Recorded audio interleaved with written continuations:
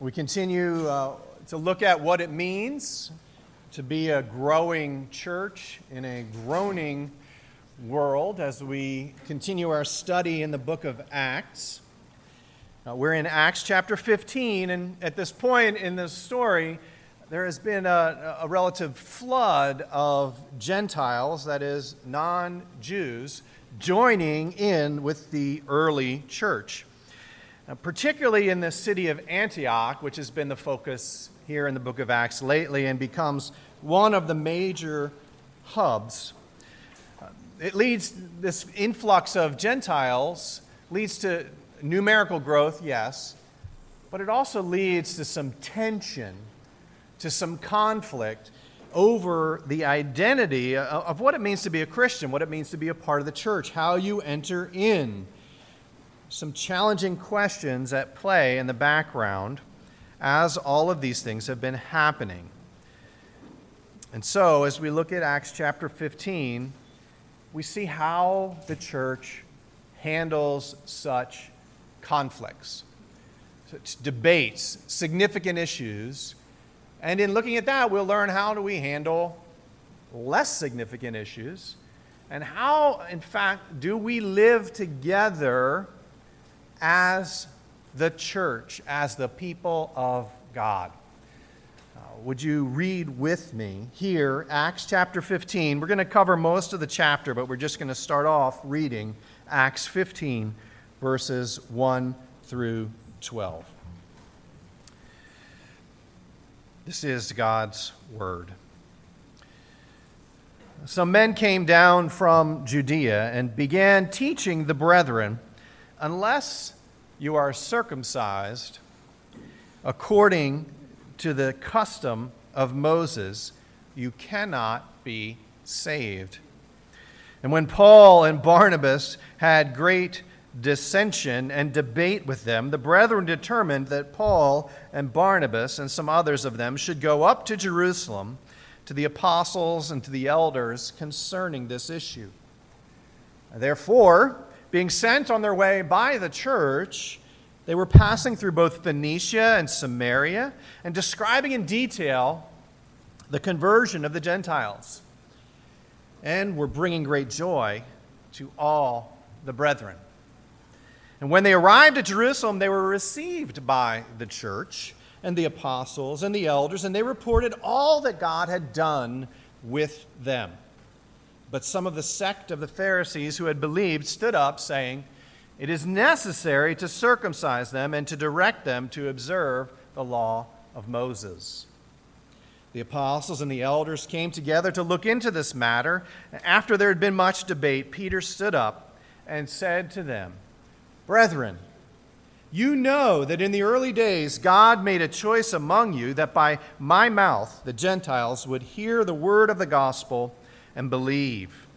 And God, who knows the heart, testified to them, giving them the Holy Spirit, just as he also did to us.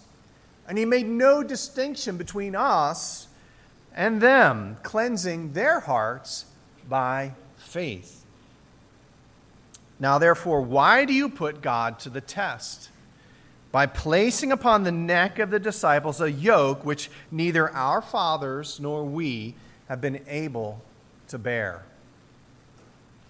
But we believe that we are saved through the grace of the Lord Jesus in the same way as they also are." All the people kept silent, and they were listening to Barnabas and Paul as they were relating what signs and wonders God had done through them among the Gentiles. This is God's word.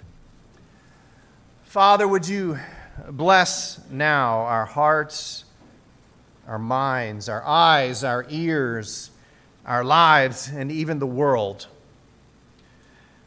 as we look at this portion of your gracious word.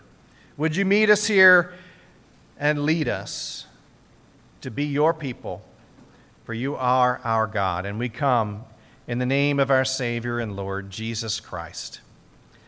Amen.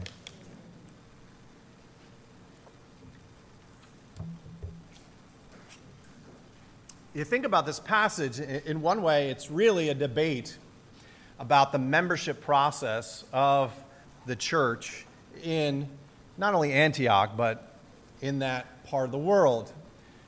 Because the church in Antioch talked to the church in Jerusalem, and they all got together to discuss it. And the issue then of the membership process is basically this.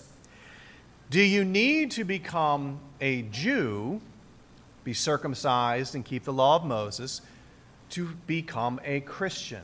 Do you enter into the family of God through becoming a convert to Judaism?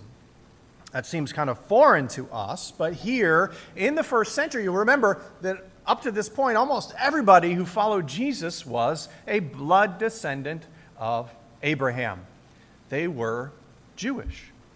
And so as this influx of non-Jews comes into this community of faith, they begin to wrestle with this issue. And in fact, some folks came down to the church in Antioch and said that basically it is necessary, you have to get circumcised and you have to keep the law of Moses, or you're not going to be saved.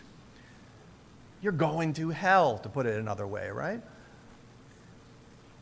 It's interesting to see the response from Paul and Barnabas. It says here they had some pretty strong opinions about this issue. And the timing is such that we really can't nail it down. Where in Paul's ministry and mission did this all happen? Was it before Galatia, after Galatia? It's a bit confusing. We don't have time to get into it. But you can see Paul's strong opinion on the matter here, as we see in verse 2. Paul and Barnabas had great dissension and debate with them, with these folks teaching you have to be circumcised to be saved. And neither Paul, nor we'll see the church leaders as they go up to Jerusalem, ignored the differences. They discussed them. And in fact, the word for debate here, zetasis, and the word for issue, zetema, in verse 2, they're both really closely related from a word that means seeking, investigating, and in fact, sometimes zealous, even to the point of persecution. These words are along those lines of passion and diligence and energy, investigation. In fact, it's the words that Jesus says it's the method in which we are to follow and live in the Sermon on the Mount, to seek the kingdom of God. Matthew 6:33, similar idea in Luke 12:31. Judas was seeking an opportunity to betray Jesus, and the council was seeking and searching desperately for false witnesses to condemn Jesus in Matthew 26:59. There's this zeal, this energy behind this idea of how they handled this issue. They discussed it and debated it in the local church and then elevated it to the broader church. And if you know anything about Presbyterians and Presbyterian churches, you realize that, hey, these are some good Presbyterians here in Acts chapter 15. They are debating, and then they're gathering in meetings, and they're having bigger meetings and even bigger meetings. And in fact, if you want to tune into our denominational meeting, it's in a couple of weeks, and you will probably see debate about issues, some more important and some less important. It's okay to discuss and debate issues. That's super clear here. But Paul will later say, toward the end of his life, in 1 Timothy and in 2 Timothy and in Titus, that there can be foolish and ignorant debates, using the same word here in Acts. So there's wisdom. It's necessary not only to debate issues, but in fact to decide which issues are worthy of debate. So that's all kind of setting the table here. We need wisdom to decide what to debate and what not to. We need to talk about things and have discussions and iron things out. But it all requires a lot from us And the way we have talked about it historically is that what we need is what we said in that last membership vow. At the very end of it, in fact, as you just heard a moment ago and as you heard last week, where we submit to the government and discipline of the church and promise to study its purity and peace. Those are the two things that we need to deal with differences, to deal with errors, to deal with heresies, to deal with misunderstandings, to deal with anything of this sort where there's differences of opinions. We need to pursue purity and peace. In fact, that's in a growing world of differences and debates, errors and heresies, wisdom and foolishness. A growing church will prioritize purity and peace. There's a tension there I hope you feel. And what you need, if you want to prioritize purity and peace, is that you need clarity and charity. And that's what we're going to look at here under those two headings. First of all, you need clarity about the core of Christianity. And then we're going to see that you need charity about the concerns of Christians. Those two things will go a long way towards maintaining peace and purity, which God desires. So first, let's look at that clarity. Clarity about the core of Christianity. And the first thing here is that, first point of clarity, the first thing to clear up is that the core is theological. Now, hopefully that doesn't make you just tune out right now or tune off, right? I don't mean weighty, deep, systematic, seminary instruction. I mean a very simple thing by theological. I mean God-related. The first thing about the core is it is theological. It's about God. In the Greek, God is theos. Theological is the study of God. That the first thing about the core of Christianity we need to know is it's about God. That's the main part of the core. Actually, we see that in verse 4 when Paul and Barnabas and some others go up to Jerusalem to talk about this issue. Verse 4 says, they arrived at Jerusalem, and they were received by the church and the apostles and the elders, and they reported all that God had done with them. Peter will get up in a minute and talk, and then it closes with verse 12 in this part. All the people kept silent, and they were listening to Barnabas and Paul as they were relating what signs and wonders God had done through them among the Gentiles.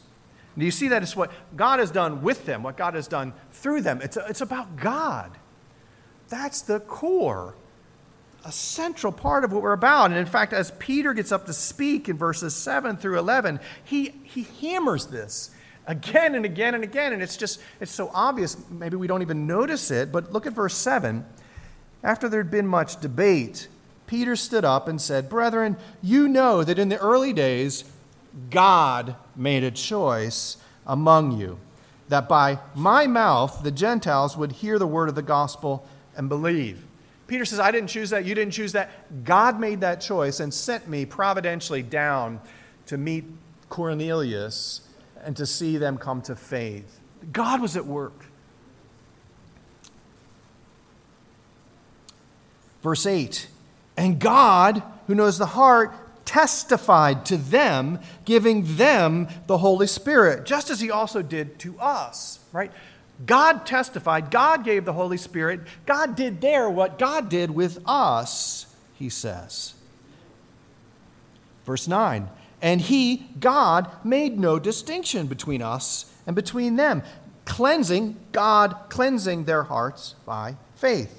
Verse 10, now therefore, why do you put God to the test by placing upon the neck of the disciples a yoke which neither our fathers nor we had been able to bear?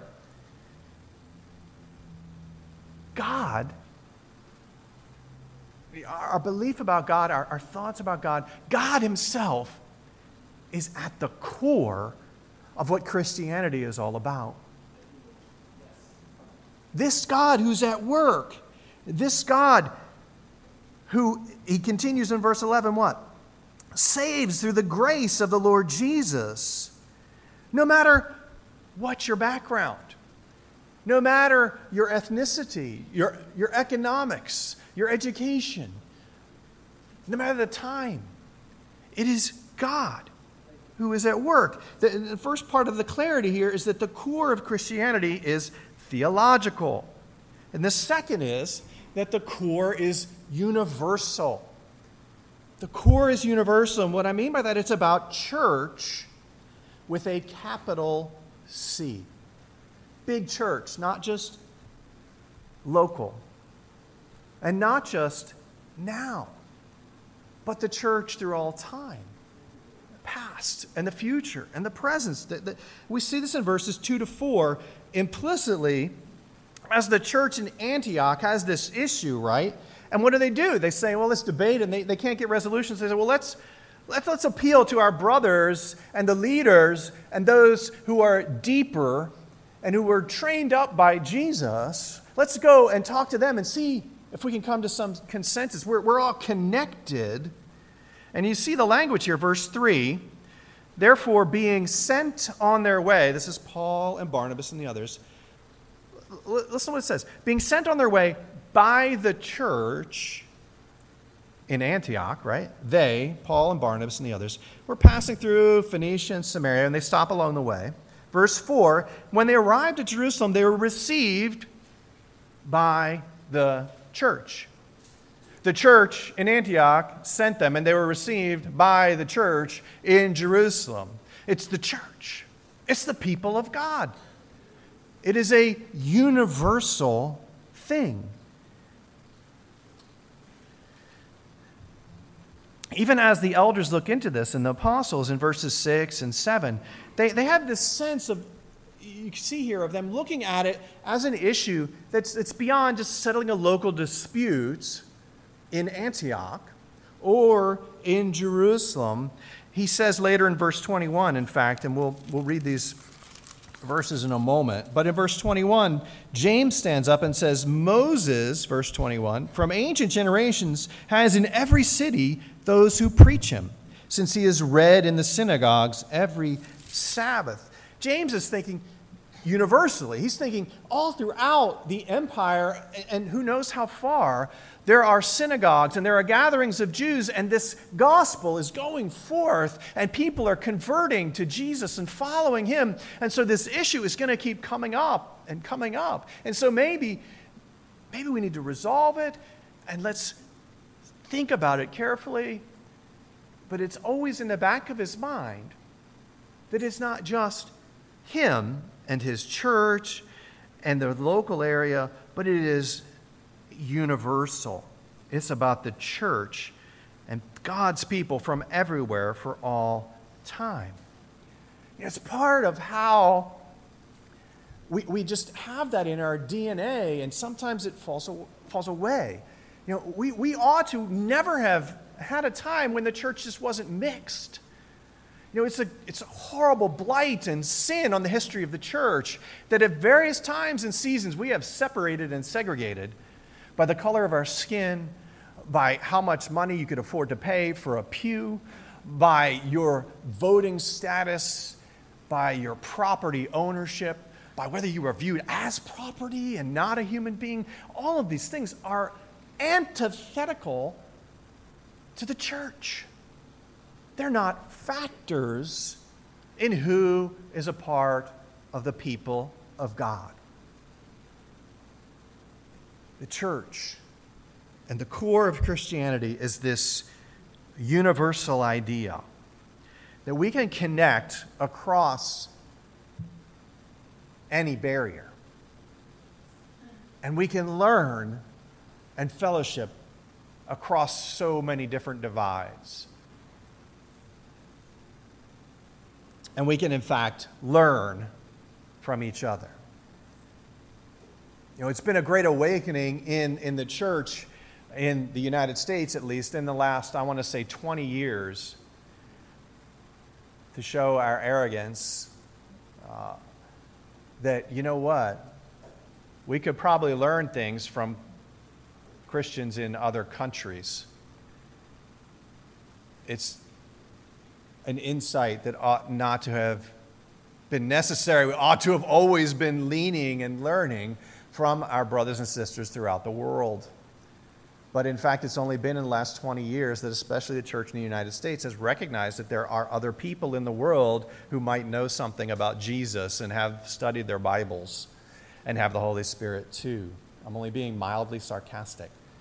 So we've had this great proliferation of commentaries and experience, and the internet has been wonderful to learn, because what you find is, you know what, in a different place, you see something I didn't see.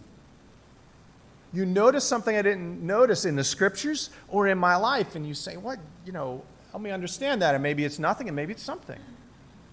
And we all grow stronger. That's the church. That's the core of Christianity, is this. It's about God. It's about church with a capital C, but it's also about clarity, that the core is doctrinal. The core of Christianity is doctrinal, and that means it's about content that you believe. And we see this again, verses 7 through 11. Peter stood up, verse 7 says, "Brethren, you know that in the early days God made a choice among you that by my mouth the Gentiles would" what? "Hear the word," logos, message, "of the gospel," euangelion, good news, good message, and believe. They would hear the word of the gospel and believe. There would be content that they would hear and understand. And, verse 8, "God who knows the heart testified to them, giving them the Holy Spirit, just as he also did to us. He made no distinction," verse 9, "between us and them, cleansing their hearts by faith and ours." There is a content to Christianity. There is a message that is good news. And with the Holy Spirit, when you have the content and the Spirit, you will get faith. You will believe what you hear. If you don't have all of those components, the Spirit and the message, you won't believe. Right? There are so many people who hear the message and don't believe. Why is it? Well, they don't have the Spirit cleansing their hearts and opening their eyes and their minds. They aren't born again. That doesn't mean stop sharing the message, because I'm pretty sure it's hard to tell where the Spirit's going to work. If you figured that out, you haven't, okay? He's got to share that message and to trust him to bring the Spirit as he sees fit. I mean, these were folks who walked with Jesus, talked with Jesus, had the Spirit abounding in them, and they still were like, wait a minute. These guys aren't Jewish. How could they believe? That's something not right, right? They're confused. And part of what they did is hammer out for us that we need to leave some things in God's hands. And he calls us to faithfully share the message, to have the content, and trust his Spirit to work to bring about faith, which also means what? That there is a limit to our own ability, and the pressure is off. We share the message and we trust God to do the work, right? You don't have to hammer and persuade and make people feel guilty and manipulate or anything like that. You share the gospel and you trust that God can actually work, right? That's core, God. It's about God and his people and the content of the message. In fact, verse 11 makes it super clear. We believe we are saved through the grace of the Lord Jesus in the same way also as they are. There was no different salvation program in the Old Testament or for the Jewish people or the people of old than this, the grace of God working in their hearts, that they would believe what he says to them. That's the content. And the presence of the Spirit cleanses the hearts, changes the life. It is this content with the Spirit bringing faith that is the truth that sets you free.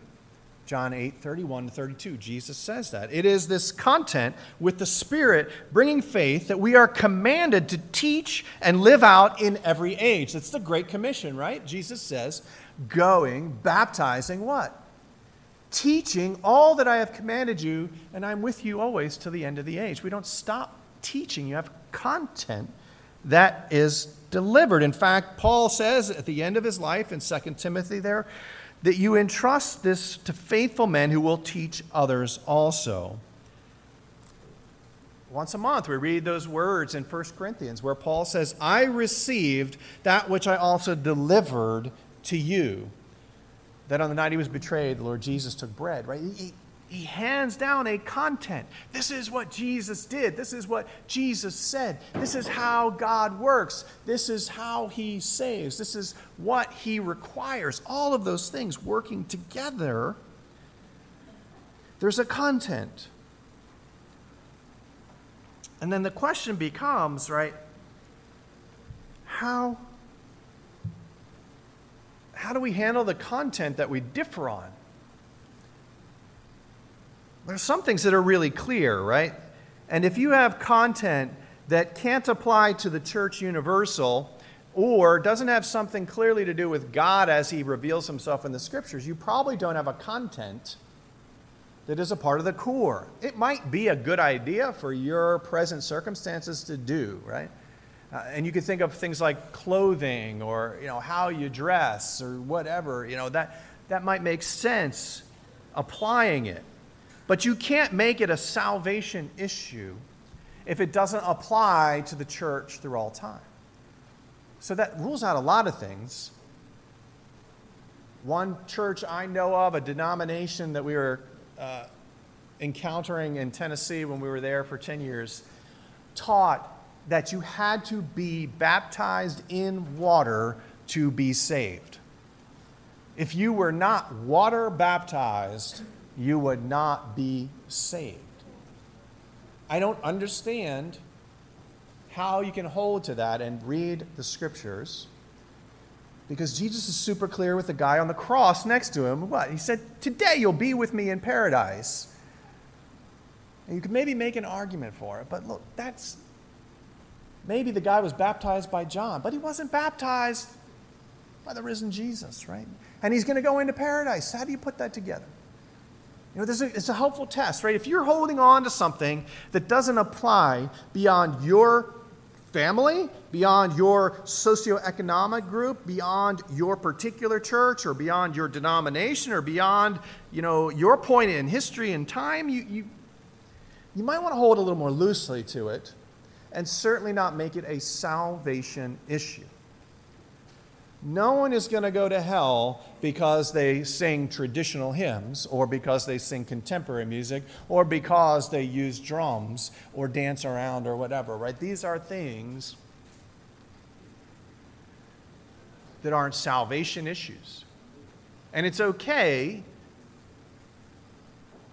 to debate them and discuss them. It's not okay to, in a sense, exclude on their basis. And there's way more we could talk about here. We don't have time. But I would encourage you to think about these things as you think about the core of Christianity, right? To get clarity on that, you need to know that it's about God and it's about the church and a content that we share.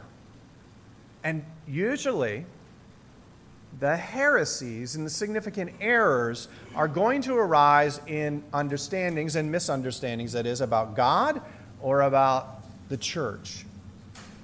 Cults, like the Jehovah's Witnesses or the Mormons of yesterday, they've refined their message more recently, will say they're the only true church, right? You can say, okay, they've got an error about their understanding of who the people of God are and how God works.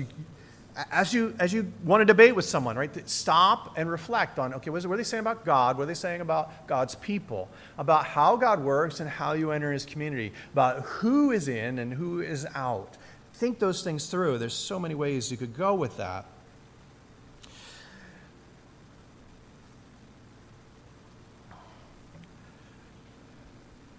But that's so critical to get clarity about the core of Christianity.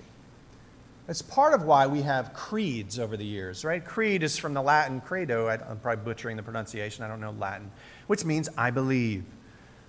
Summaries like the Apostles' Creed, whole history you can look through there. You need clarity about the core of Christianity. You also need charity. And we'll just hit these briefly. Charity about the concerns of Christians.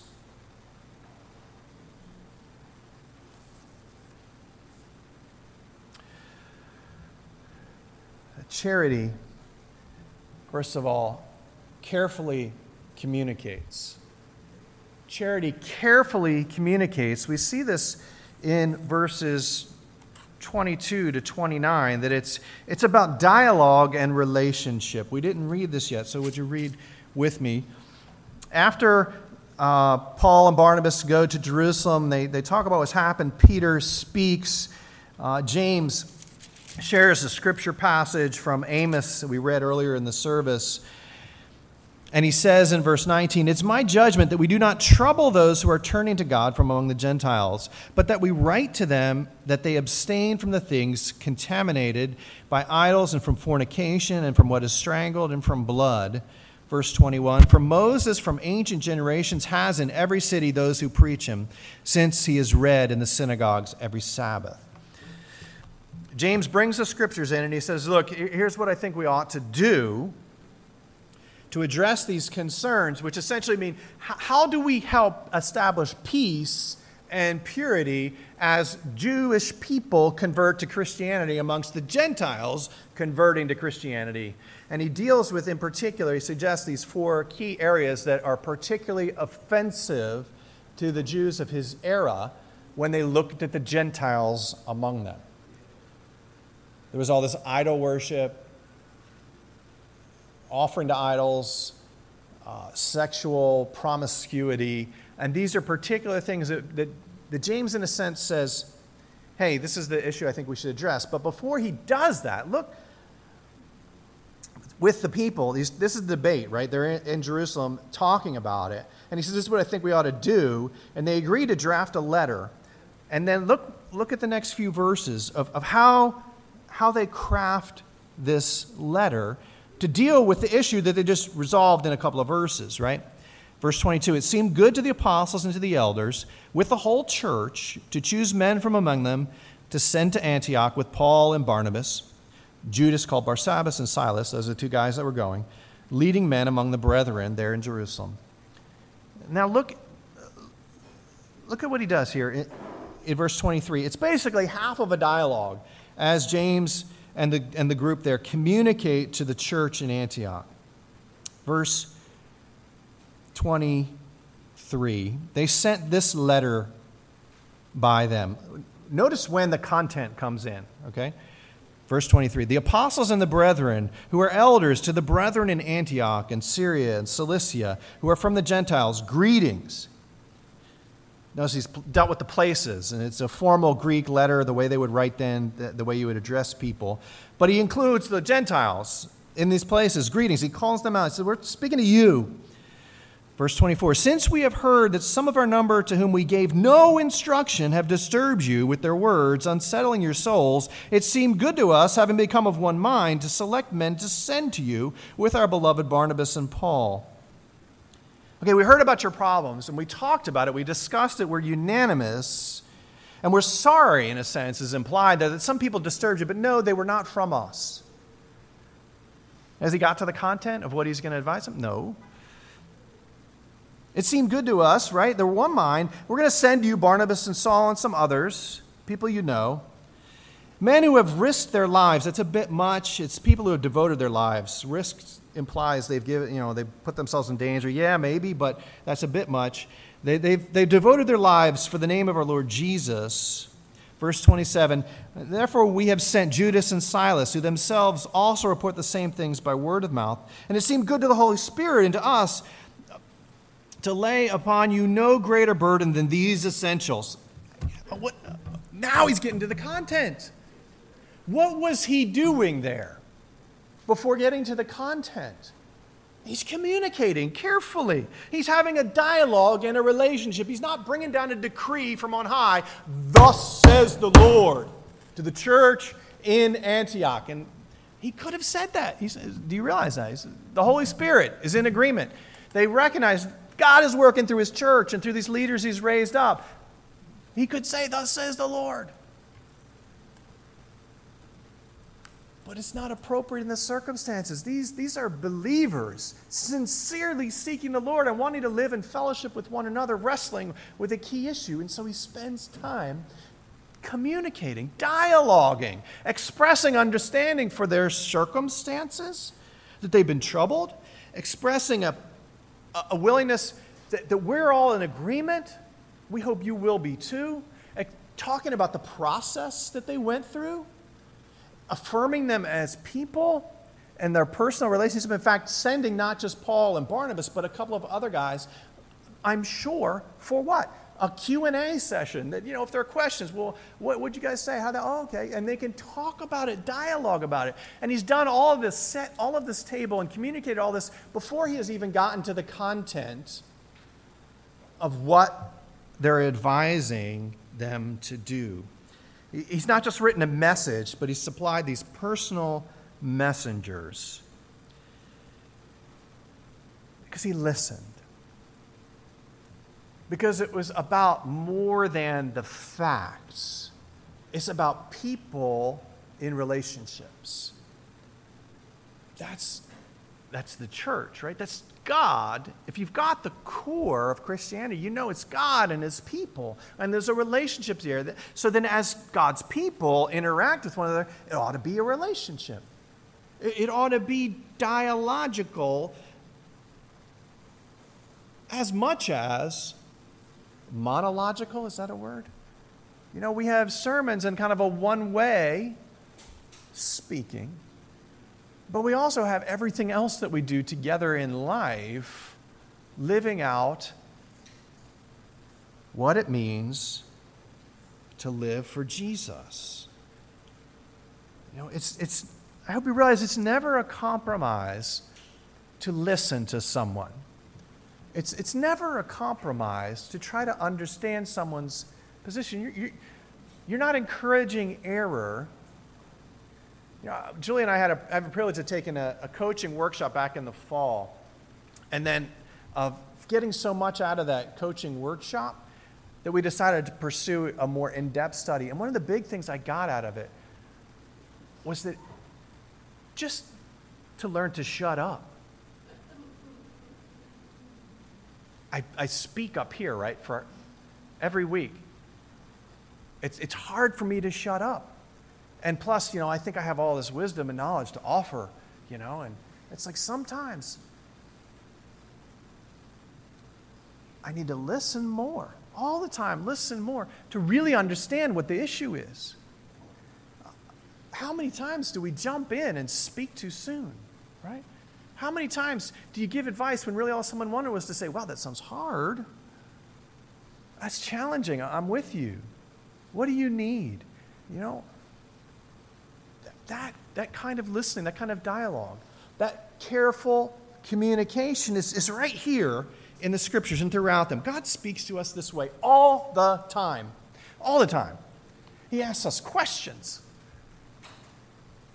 He knows the answers. He wants us to learn and uncover the truth and gain our own insights, right? So that's the thing here about charity, about the concerns of other Christians. We carefully communicate, but then we also have to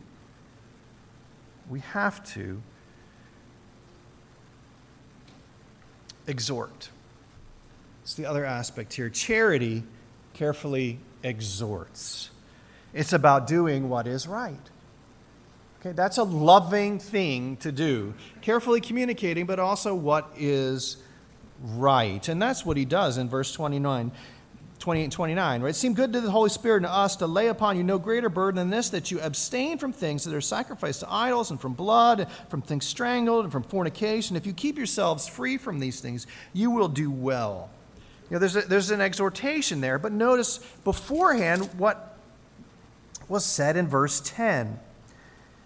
Peter says, "Why do you put God to the test, you who want people to be circumcised or they won't be saved? Why do you put God to the test by placing upon the neck of the disciples a yoke which neither our fathers nor we have been able to bear?" Sometimes doing what is right means what? You're not requiring what God does not require. We need to stop that. There's no place for scolding and berating. There's no place for judging people based on your definition of what it means to be a Christian that does not fit with the core of Christianity. We jump to those places so quickly, and I think part of the problem today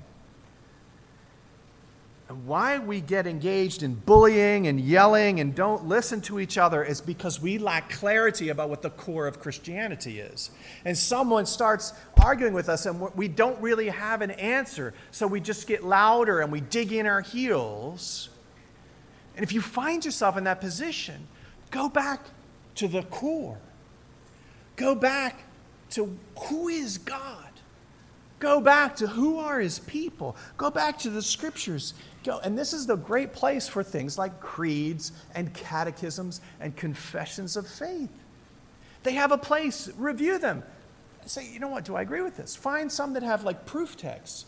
I highly recommend the Heidelberg Catechism. Google it. It's for free out there. Get a more modern translation. It's beautiful. And speaking about the Scriptures, I recommend looking at something like the Westminster Shorter Catechism. These documents are hundreds of years old, but they still speak to our souls and capture the truth. They're not perfect. They're not complete. There's a lot missing. There are some errors. It's not the Word of God. But boy, to get your head around it, to understand the core and the most central things, we need help. And of course, we need each other. You have such a blessing in this church community to have someone like Alan Ellis leading a Sunday school and a growth group during the week, to have Pastor Dave leading a growth group and preaching, Pastor William leading a group and preaching regularly, offering counseling and wisdom, speaking truth into life. These guys are a blessing. Take advantage of them. They're for the most part free of charge.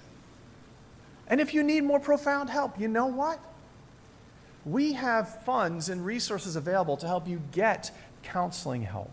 Don't let money be an object. Certainly don't let your pride be an object, but don't let money be an object. If you need counseling with some really profound addiction or sin struggle or anything along those lines, talk to the deacons. If your marriage is really hurting, please talk to the elders. And if we can't help you, we can help you get help. Brothers and sisters, this is the life in the body, right? It's about doing what is right and what is loving. Those things go together. And in fact, if you notice the injunction, what He requires of them, idolatry, blood, strangled, fornication, there's some obvious sins, right? Idolatry is wrong, fornication is wrong. The things offered to idols, Paul gets into that debate in 1 Corinthians. We don't have time to go there. But the gist of what he's saying is, you know what? We don't want to burden you beyond these essentials. So out of deference to your brothers and sisters, we're advising you to abstain from these things. Right? That you just avoid the idols and the food offered to idols. And Paul will say later, right, really it's nothing. There is no other God. Right? But it becomes an issue of not wanting to offend a weaker brother.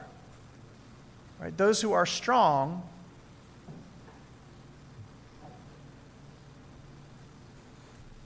don't have a problem with those things. But it's those who are weak who do, and you don't want your brother to stumble.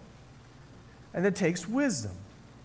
It takes understanding of how to apply these things and live them out. But they're not salvation issues. You know, the church gets into this problem with legalism and judging people by where they go and where they don't go. You know, those kind of things like, oh, you must not be saved. I saw that brother in the liquor store, right? He must not be saved. I saw him, you know, with a woman who wasn't his wife. There are various reasons why those things might happen. And there might be underlying heart issues. But that's the issue, brothers and sisters. That if we're going to be balancing peace and purity, we need clarity about what the core is. And we need charity about the concerns of other believers and other Christians. One commentator said this about chapter 15. It is the turning point, the centerpiece, and the watershed of the book, the episode which rounds off and justifies the past developments and makes those to come intrinsically possible. Do you realize that these truths are transformative? That if we can gain clarity about the core, we can stand together no matter what the world says and live in testimony to the truth about God and His people, speaking this grace that has an actual content.